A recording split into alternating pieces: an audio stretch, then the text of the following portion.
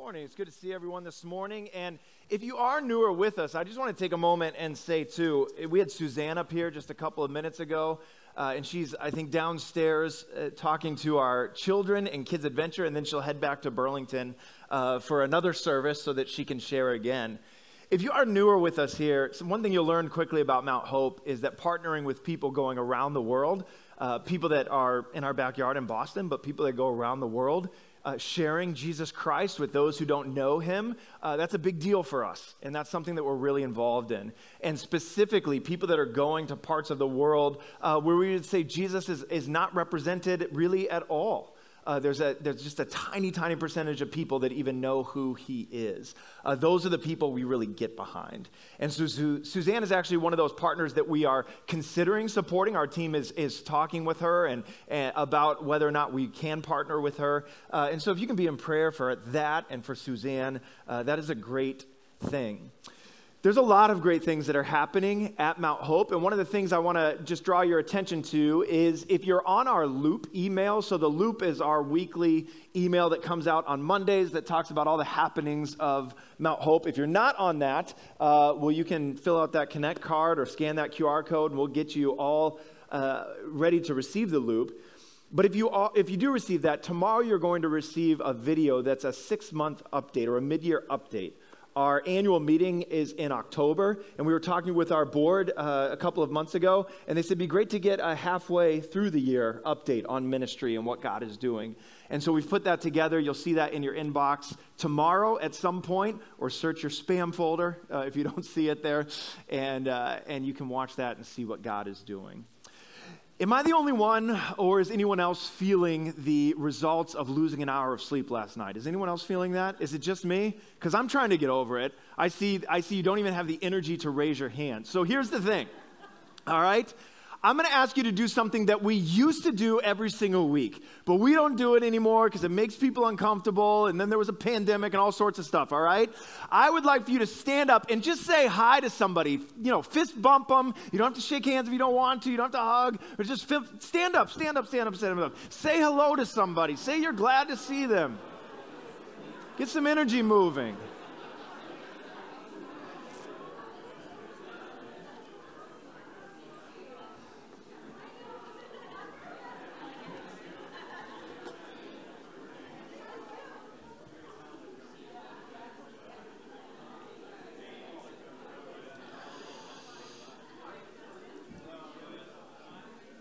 All right, learn someone's name, say hello. All right, sit down, that's enough. That's enough of that. All right.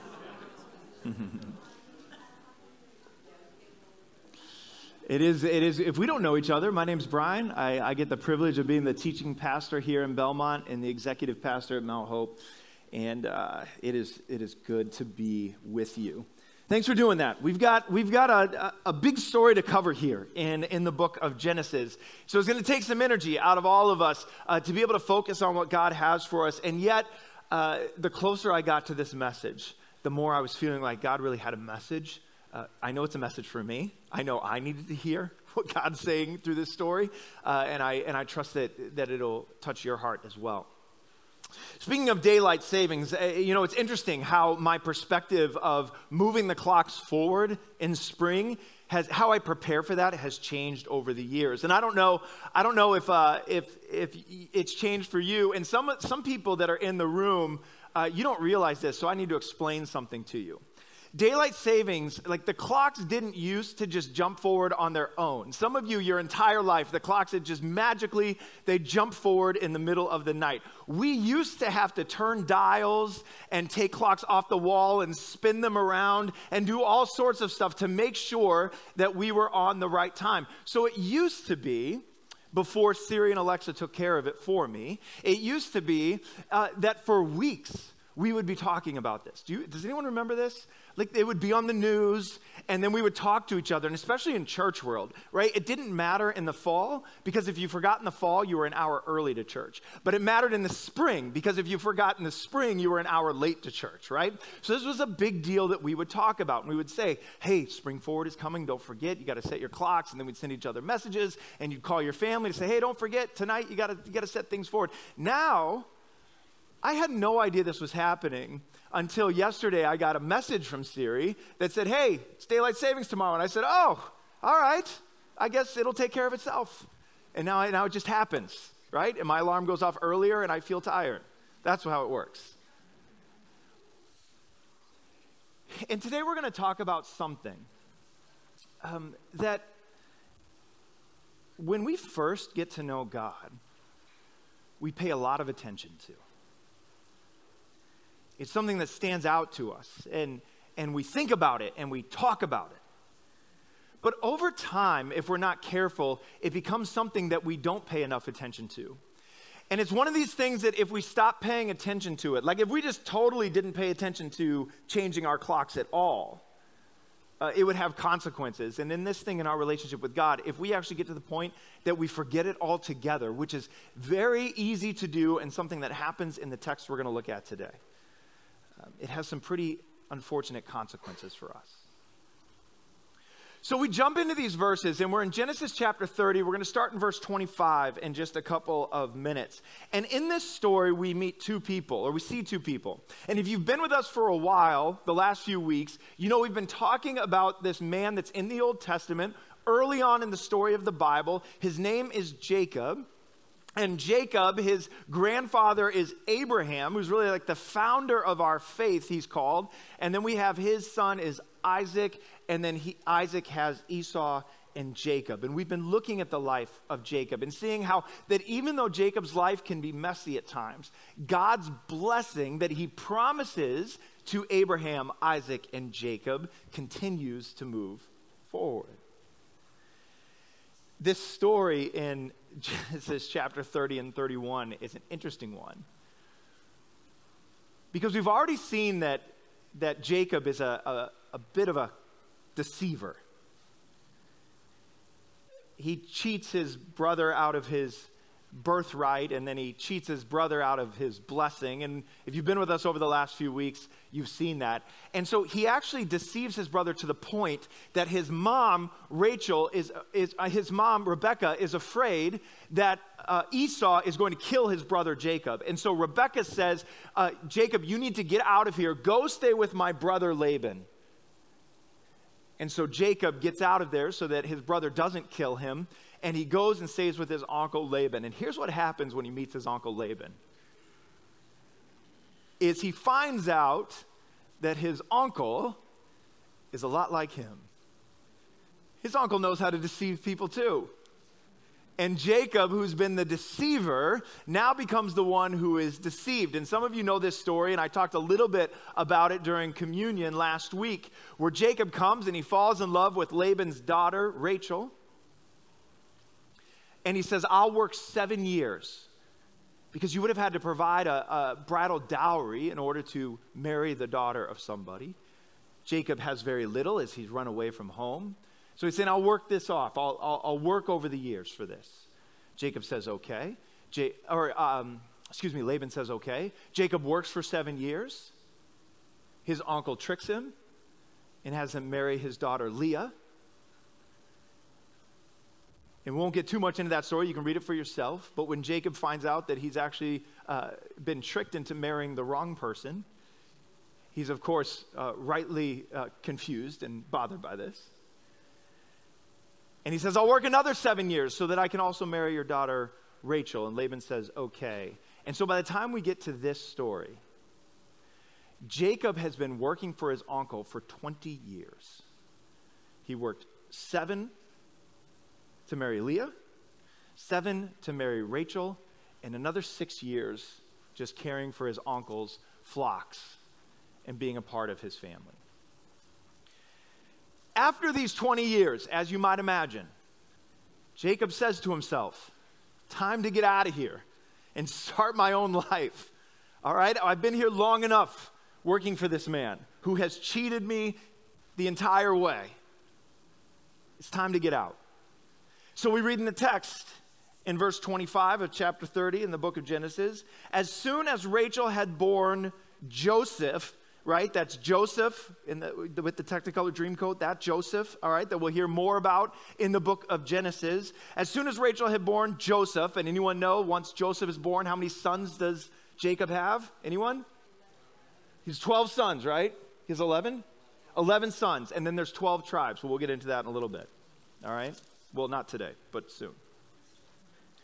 As soon as Rachel had born Joseph, Jacob said to Laban, "Send me away that I might go to my own home and country. Give me my wives and my children for whom I have served you, that I may go, for you know the service that I have given you." But Laban said to him, If I have found favor in your sight, I have learned by divination that the Lord has blessed me because of you. Name your wages and I will give it." Jacob said to him, "You yourself know I have served you, and how your livestock has fared with me. For you had little before I came, and it has increased abundantly, and the Lord has blessed you wherever I turned. But now when shall I provide for my own household also?" He said, "What shall I give you?" Jacob said, "You shall not give me anything. If you will do this for me, I will again pasture your flock and keep it. Let me pass through your flock today, removing from it every speckled and spotted sheep and every black lamb, and the spotted and speckled among the goats, and they shall be my wages. So my honesty will answer for me later, when you come to look into my wages with you. Every one that is not speckled and spotted among the goats and black among the lambs, if found with me, shall be counted stolen." Laban said, "Good, let it be as you have said." So Jacob and Laban, they come to terms. Jacob says, "It's time for me to go. Everything I've worked for is yours, Laban. God has blessed you through my work, but I own none of it. I need to go." And Laban says, "Well, let me pay you for everything that you've done." And Jacob says, "No, it's okay." Right? This is you can see the change happening in Jacob's heart over the years. Jacob says, no, that's okay. You don't have to pay me any big wages, but let's do this. Let me take the miscolored animals from your flock. Let me take the animals that don't look like the rest, that are not as valuable as the rest. Let me take those, and you'll know very clearly if I've taken the right thing. Because the striped and the spotted and the off-colored animals, those will be mine.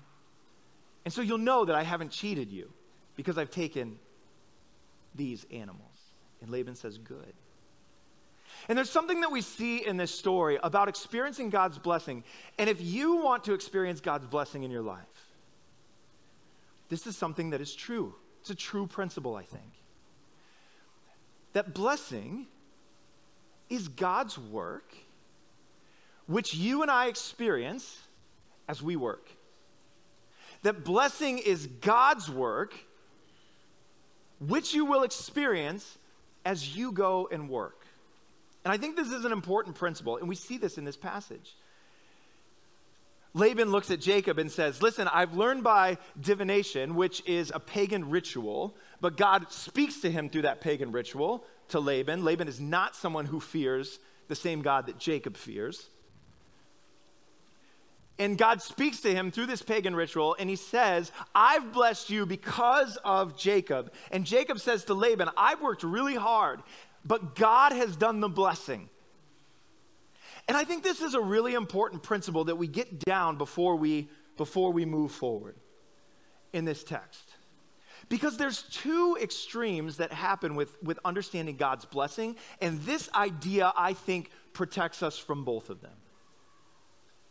One extreme says, well, God's blessing comes as you let go and let God. Like you just sit back and just God will do it, and you don't have to do anything. He's got it. And there's a sense that that is, of course, true.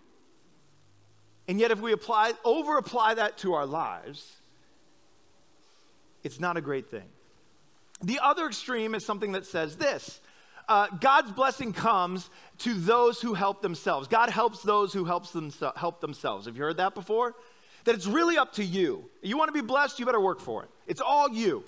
You better get it done, and then you'll experience God's blessing. There's these two extremes. One that says it's all God and none of you, and the other one that says it's all you and very little of God. And this text reminds us of a truth that's in Scripture, and we're going to look at where it is in the New Testament in just a little bit, that God's blessing comes as God wholly works in our lives, and we wholly do the work that God calls us to do.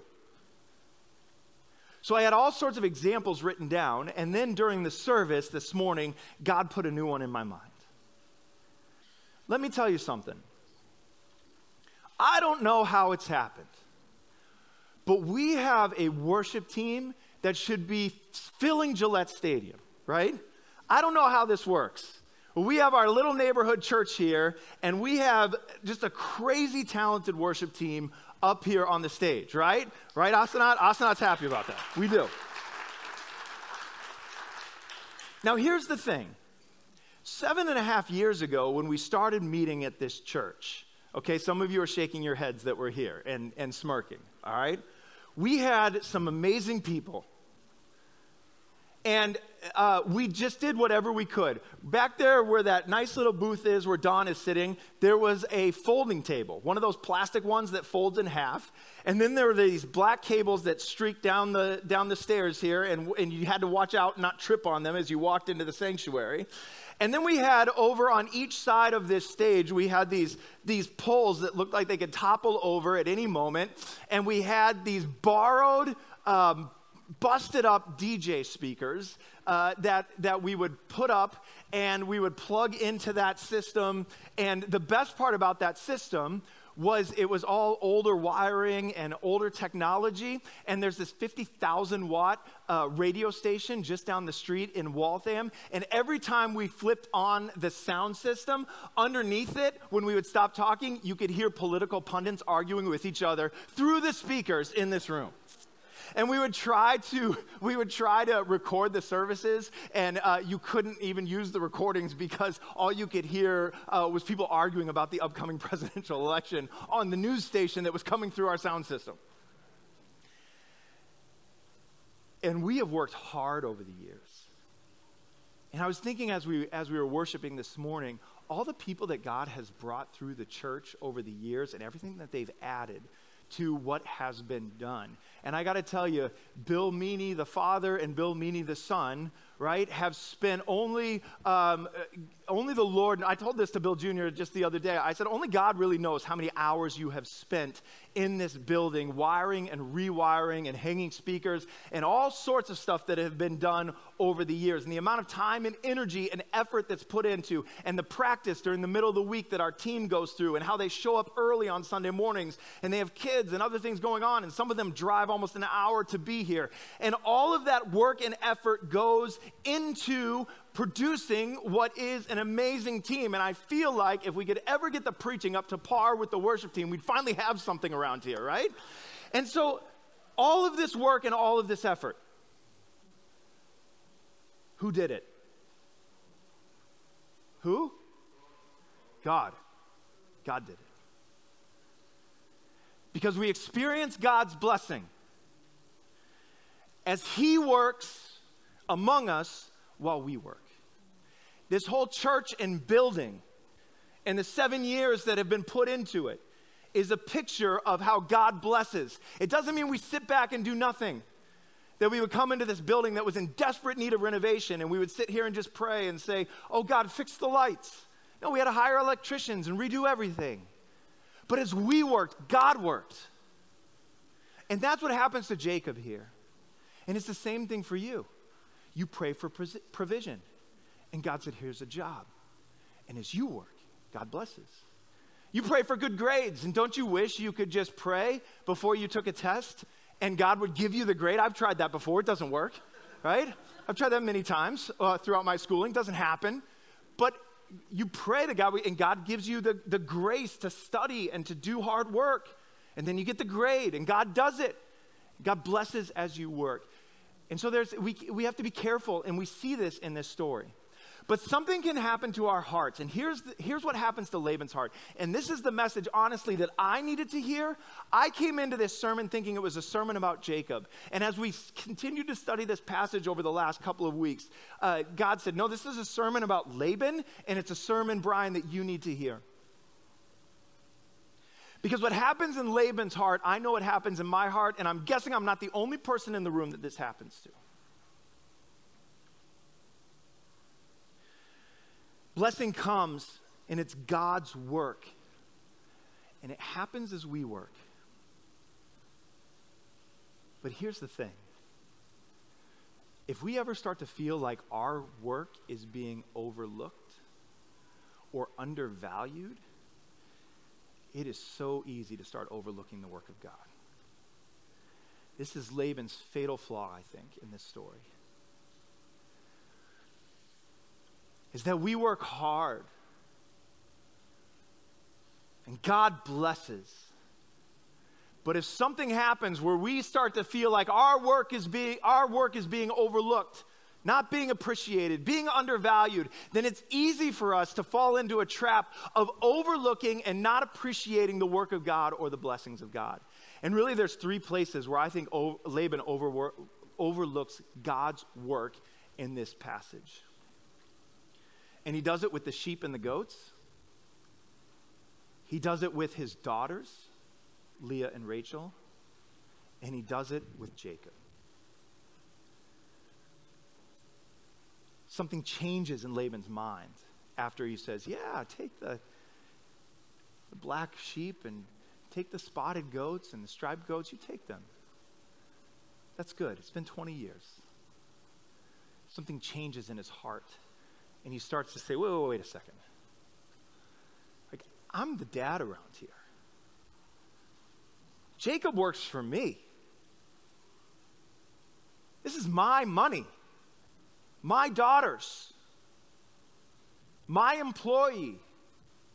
And so we're at the very beginning of this passage. Laban is saying, well, I have seen that God is blessing me because of Jacob. Now something shifts in his heart. Look what he does in verse 35 with the sheep and the goats after he gets this whole deal with Jacob, right? But that day, this is right after he makes the deal in verse 35, Laban removed all the male goats that were striped and spotted and all the female goats that were speckled and spotted, everyone that had white on it, and every lamb that was black, and put them in charge of Jacob. Nope. He put them in charge of his sons. And he set a distance of 3 days' journey between himself and Jacob pastured the rest of Laban's flocks. So Laban makes the deal. And then overnight, he takes all of those lambs and sheep and goats that he just promised to Jacob, gives them to his sons, and says, start hiking. Go, get out of here. So Jacob wakes up, he goes down to pasture the flock, or shepherd the flocks, and all those animals are gone.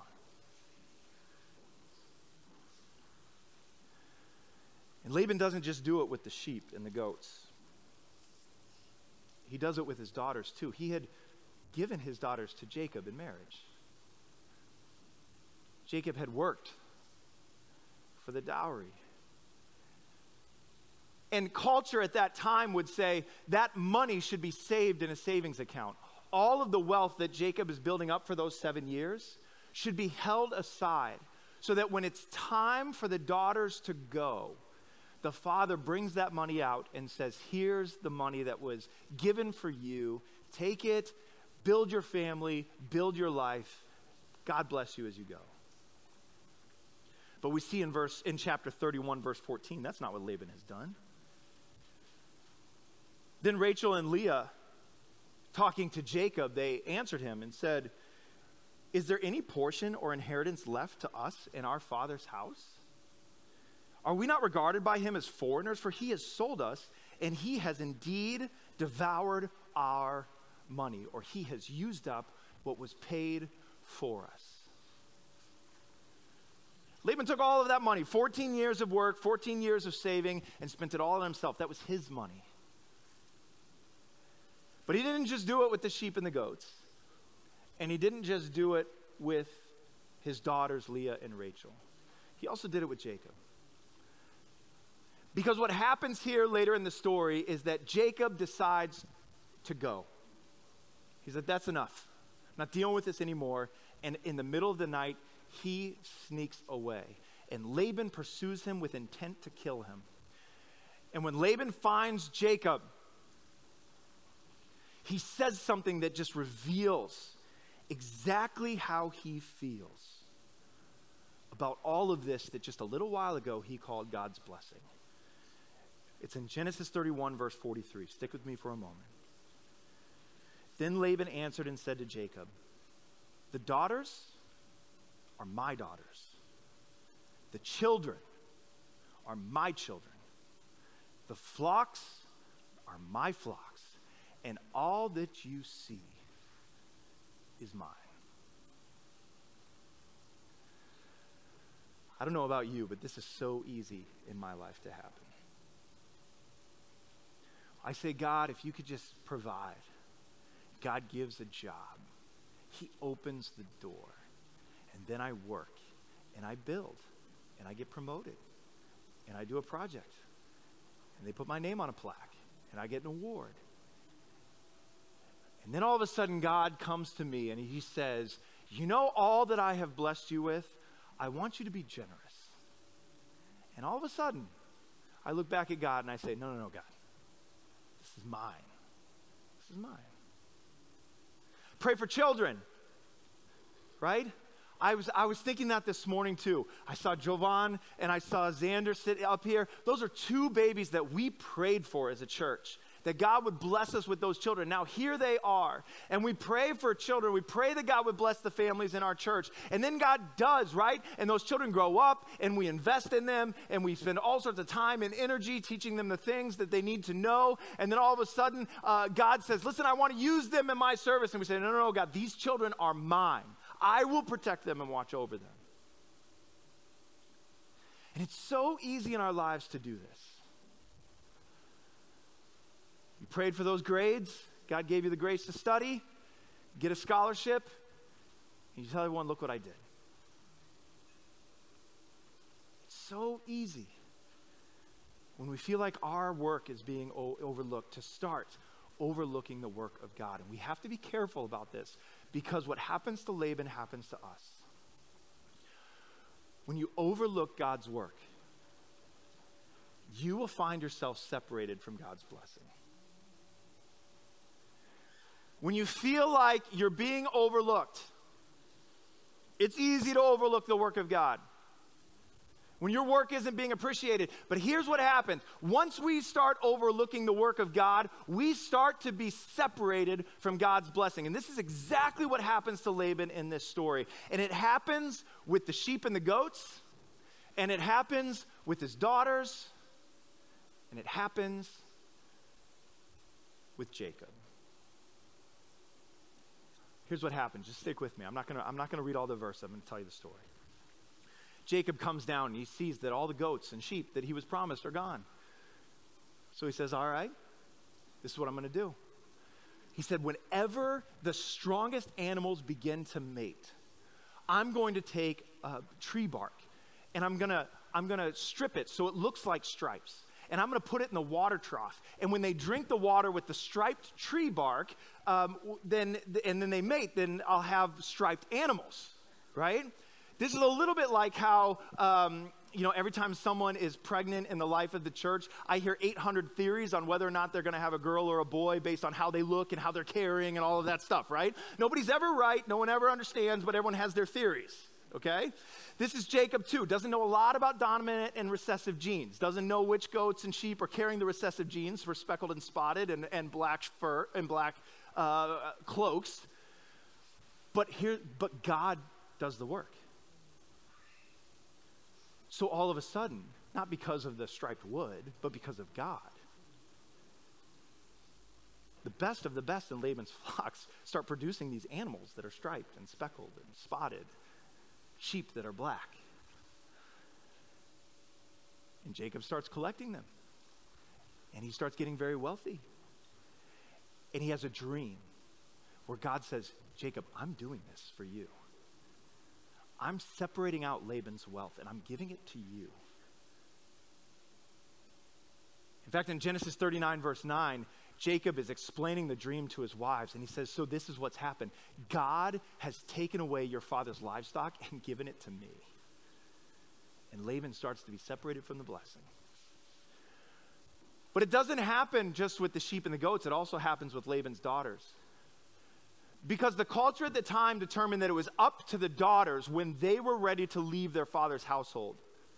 As long as the daughters wanted to stay, culturally speaking, Jacob needed to stay in their father's land. But because Laban squandered their inheritance, squandered their dowry, they say this to Jacob when Jacob says, I want to leave, in verse 16 of chapter 31. Surely all the wealth that God took away from our father belongs to us and our children. So Jacob, do whatever God has told you. We're with you. You want to run? We will run. And then Laban pursues Jacob with intent to kill him. But before he can catch up to Jacob, God comes to him in a dream. And in verse 24 we read this. Then God came to Laban the Aramean in a dream at night and said to him, be careful not to say anything to Jacob, either good or bad. God comes to Laban and says, don't you touch Jacob. He's who I'm blessing, not you. And we have to be careful about this reality in our lives. Give me just a couple more seconds here because I want to tell you how this works in my life, and I want you to explore how it works in yours. When I feel like my work is being overlooked, it's easy for me to overlook the work of God. But here's the thing. If I start overlooking the work of God, then I'm going to miss out on experiencing God's blessing. It happens to Laban, it can happen to me. And here's how it works in my life sometimes. And I'll give you an example. When I was in undergraduate school, I went to a school called Northwestern College in Orange City, Iowa. Orange City, Iowa is a town of about 2,500 people who immigrated from the Netherlands to Northwest Iowa, I don't know, generations ago. And I'll tell you, you may never have heard of Northwestern College, but Northwestern College is the most prestigious college in all of Orange City, Iowa. All right, I can promise you that. While I was there was a church in town called First Reformed Church. That's where everybody went to church. And everybody in a town like that still goes to church these days. And we would go there, and there was the senior pastor. He knew everything. He did all the preaching. He was a great guy. I really enjoyed learning from him and sitting under his teaching. And then there was Kevin DeYoung. Kevin had just graduated seminary. He was in his mid-20s. He was like, you know, we don't have like this situation in our church, but he was like the announcement boy. And like did some prayers sometimes, but he would like get up and do some things in the middle. But everyone wanted to hear from the senior pastor because Kevin was young and Kevin didn't really have, you know, all that experience and he was just, you know, new to town and all sorts of stuff. And I remember seeing Kevin in the services, and he would come and do his thing, and then he would go, and yet, you know, really we wanted to hear from that senior leader. So about 15 years ago, I went 15 years, fast forward. I was sitting at Gordon Conwell Theological Seminary for a conference, just right up here on the North Shore. And this was a conference honoring Haddon Robinson. Now, if you don't know who Dr. Haddon Robinson was, he's since gone on to be with the Lord. He was really the premier preaching professor and teacher for decades. Many names that you know that you're hearing on TV and the radio sat in his classes in different seminaries, in Denver Theological Seminary, in Dallas Theological Seminary, Gordon Conwell Theological Seminary. And Time Magazine named him one of the top most influential preachers of the 20th century. And so as he was retiring from Gordon Conwell, there was this big conference to honor Dr. Haddon Robinson. And there were all sorts of names. I remember sitting down, and it was going to be 3 days, and I was really excited to go and hear all these amazing preachers. And I remember sitting down and looking at the conference plan with all the plenary sessions. And there was Dr. Tony Evans, and I thought, oh, man, this is going to be great. And there was Alistair Begg, who I love listening to preach because he's got that Scottish accent, which makes him sound smarter. And he has all of these things. And then I got down to Kevin DeYoung. And I thought, Kevin DeYoung? I'm like, that can't be like Kevin, right? Like Kevin, the announcement guy from First Reformed Church in Orange City, Iowa. Like there's no possible way that's the same Kevin DeYoung. And so I did a little Googling there in my seat in the chapel. Sure enough, Kevin DeYoung. I mean, here's what happened. Kevin moved on, went on to pastor another church, now has written over 25 books that are published. Has pastored a number of churches around the country. But here's what happens to my heart in that moment. You're a better person than me. This wouldn't happen to you. All right? I see that name on that planner, and I look up and I see it's the same Kevin DeYoung. You know what happens in my heart? I think to myself, what? Like, this guy's no better than me. Like, he gets to preach at this conference? Are you kidding me? Like, Kevin from Orange City, Iowa gets to preach up here? This is, like, ridiculous. I can't listen to this guy. I know this guy when he was just the announcement boy at First Reformed Church in Orange City, Iowa. Like, there's no possible way this guy has anything to say to me. And I don't know if that happens in your heart, but that kind of stuff happens in my heart. It's hard. It's easy when the blessing comes through you to celebrate all God is doing. It's easy when we're talking about all the work that God has done in Mount Hope Christian Church in Belmont to celebrate God's blessing. But when God brings blessing through somebody else, and it feels like your work is overlooked, it's easy to start overlooking the work of God. I mean, here's the reality, and if you say it outside of this room, I'll deny it. I've read a number of books that Kevin DeYoung has written, and they're really, really helpful. He's written a bunch of articles online that are also really helpful.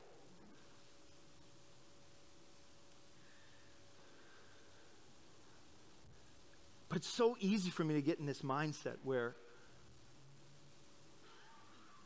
I overlook the work that God's doing and the blessing that God's bringing because I feel like my work is overlooked. I'm going to invite our worship team forward as we close out our service this morning.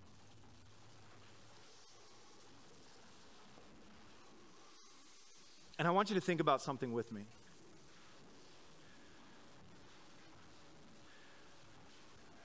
Because in your life, God brings about blessing as you go about your daily work. But there are times in your life where you start to feel underappreciated and like no one's paying attention to what you're doing, and even God is not seeing how much energy and effort you're putting in. And so we begin to overlook and we forget to thank God for all he's doing and all that he's done. And this morning, I'm imploring you to be careful. Be careful that you don't overlook the blessing that God has in your life. Be careful that you don't overlook the work that God is doing in your life, because if we overlook that, we run the risk of starting to be separated from experiencing the blessing of God. I love the way Andrew said it this morning during his announcements, right? He said, listen, we are of a kingdom mindset. We're not just of the mindset that we're going to build this church. We want to help build the church. That's the mindset we need as a church. And when we hear of the church across town that's growing and reaching people, that we celebrate just as if we are growing and reaching people. And we thank God for the work that he's doing. And how do you keep that balance in your life? That's the big question. How do you keep the balance?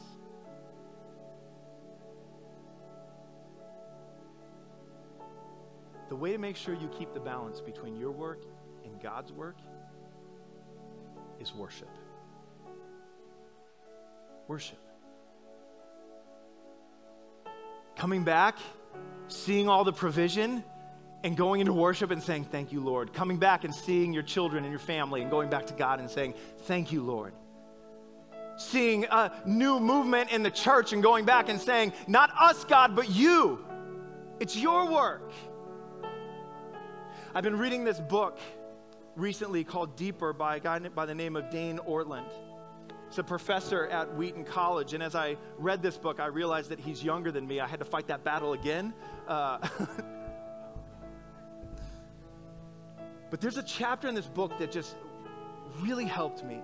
He's talking about the phrase in Scripture that defines your and mine relationship with Jesus Christ more than any other phrase. And it's not adoption as sons and daughters. It is this.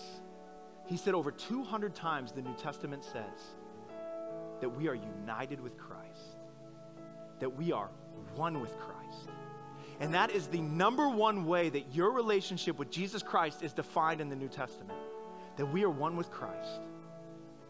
And as the great St. Augustine said, he said, you should live your life praying like it depends on God and working like it depends on you. Live your life praying as if everything depended on God and working like everything depended on you. And the great preacher, Jonathan Edwards, he said that in our relationship with God, we are both wholly active and wholly passive. That we are working our tails off, trying to do the work that God has called us to do, but we are passive in the sense that we understand that nothing will happen unless God does it.